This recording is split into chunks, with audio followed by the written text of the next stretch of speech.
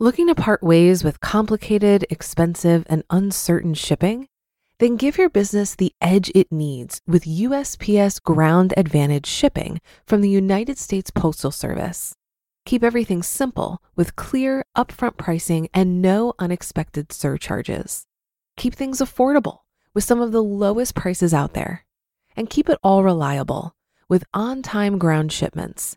It's time to turn shipping to your advantage. Learn how at USPS.com/advantage. USPS Ground Advantage. Simple, affordable, reliable.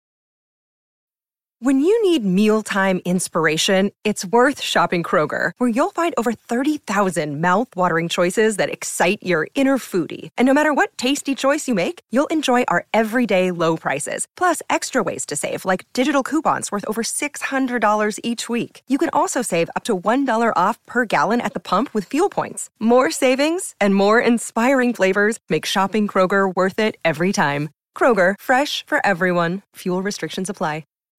This is Optimal Finance Daily, episode 2124. All Value is Perceived Value by April Dykman with GetRichSlowly.org. And I'm your host and personal finance enthusiast, Diana Merriam. Now let's get right to today's post as we optimize your life. All Value is Perceived Value by April Dykman with GetRichSlowly.org. A lot of folks hate advertising, and it's hard to blame them.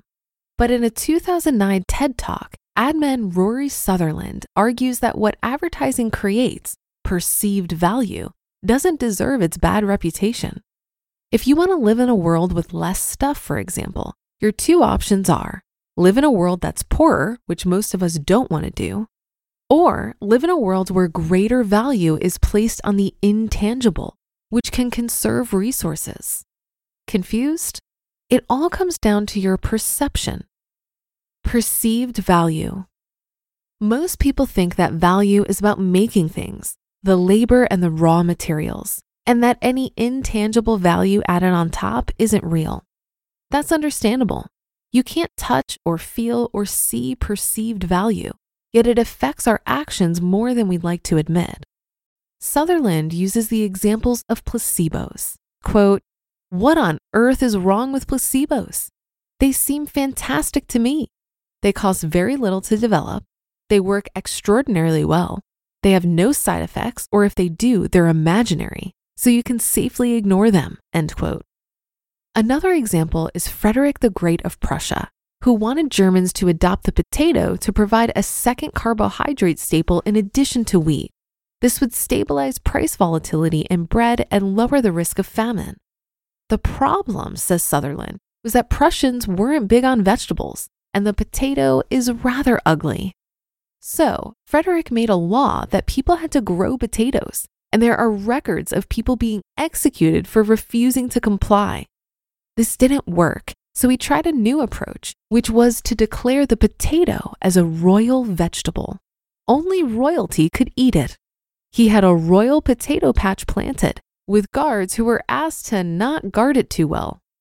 Sutherland says, quote, "Now 18th century peasants know that there is one pretty safe rule in life, which is if something is worth guarding, it's worth stealing." End quote. Pretty soon, there was an underground potato growing operation. The first president of Turkey used a similar marketing ploy to create negative perceived value when he wanted to make the country more modern by discouraging the wearing of a veil.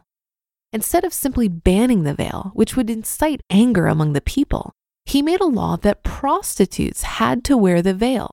Sutherland admits he can't verify the story, but it does not matter, he says. Quote, "There is your environmental problem solved.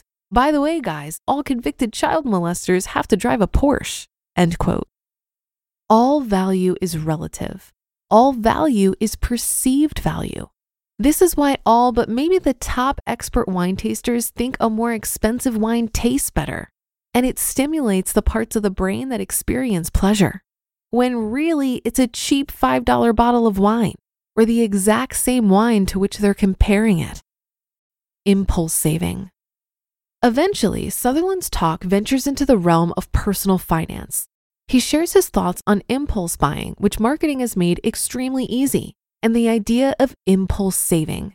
Quote, if you had a large red button on the wall of your home, and every time you pressed it, it put $50 into your pension, you would save a lot more. The reason is that the interface fundamentally determines the behavior. We've never created the opportunity for impulse saving. If you did this, more people would save more. It's simply a question of changing the interface by which people make decisions. End quote. To get people to save more, Sutherland says, we need to think about fundamental ways to change human behavior. Obviously, being an ad man, his job is to encourage impulse buying, not saving. But it's interesting to think about how the methods that get people to purchase a magazine and Coke at the checkout counter might be used to get them to stash an extra $10 per day in a savings account. For example, automatic monthly billing is a great way to get regular revenue from a customer. Think about how gym memberships operate. Half the time, people quit the gym and keep paying, either because they forgot about the dues or they're too lazy to cancel. Many of us use the same principle to encourage savings by paying ourselves first through automatic deposits, which we know is much more effective than relying on willpower or memory to save every month. Wanting what we've got. Sutherland says, quote, we need to spend more time appreciating what already exists and less time agonizing over what else we can do, end quote. One way to start to place higher value on what already exists is through social networking. Yes, that threw me for a loop too. Facebook and I have a love-hate relationship.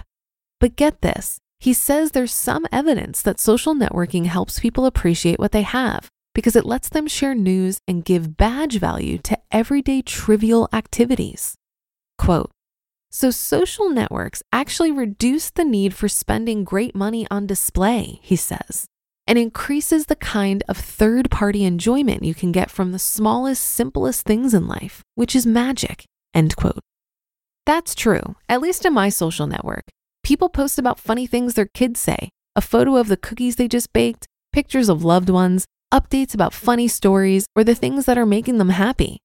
Nobody posts shots of their new Hummer or boasts about spending $500 on new clothes. It's pretty humdrum, really, but also, as Sutherland says, a little magical. Appreciating everyday trivial activities can help you save money. Another example is the evidence that past a certain modest income level, we tend to judge our happiness on a relative basis.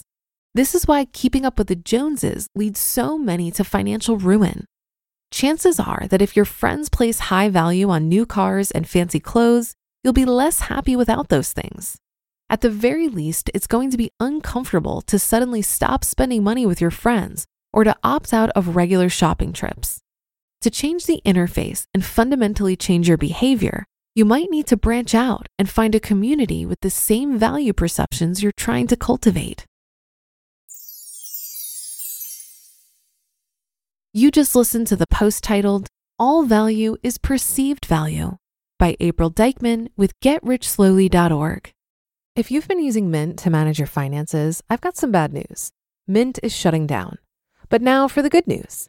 There's a better alternative. Our sponsor, Monarch Money. Mint users are turning to Monarch Money and loving it.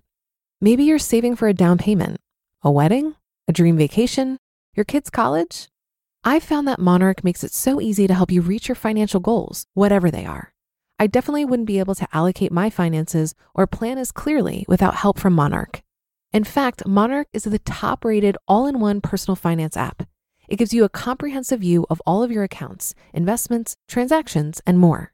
Create custom budgets, set goals, and collaborate with your partner. And now get an extended 30-day free trial when you go to monarchmoney.com/OFD. After trying out Monarch for myself, I understand why it's the top-rated personal finance app. And right now, get an extended 30-day free trial when you go to monarchmoney.com/OFD.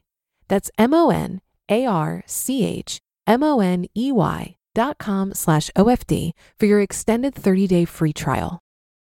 Looking to part ways with complicated, expensive, and uncertain shipping? Then give your business the edge it needs with USPS Ground Advantage shipping from the United States Postal Service. Keep everything simple with clear, upfront pricing and no unexpected surcharges. Keep things affordable with some of the lowest prices out there. And keep it all reliable with on-time ground shipments. It's time to turn shipping to your advantage. Learn how at USPS.com/advantage. USPS Ground Advantage. Simple, affordable, reliable. I think that getting good with money involves aligning the way we spend all of our resources with the things we value and constantly questioning our assumptions around what is valuable. It reminds me of this concept of the American dream, which originated as an ideal where every person has the right to pursue his or her unique version of happiness.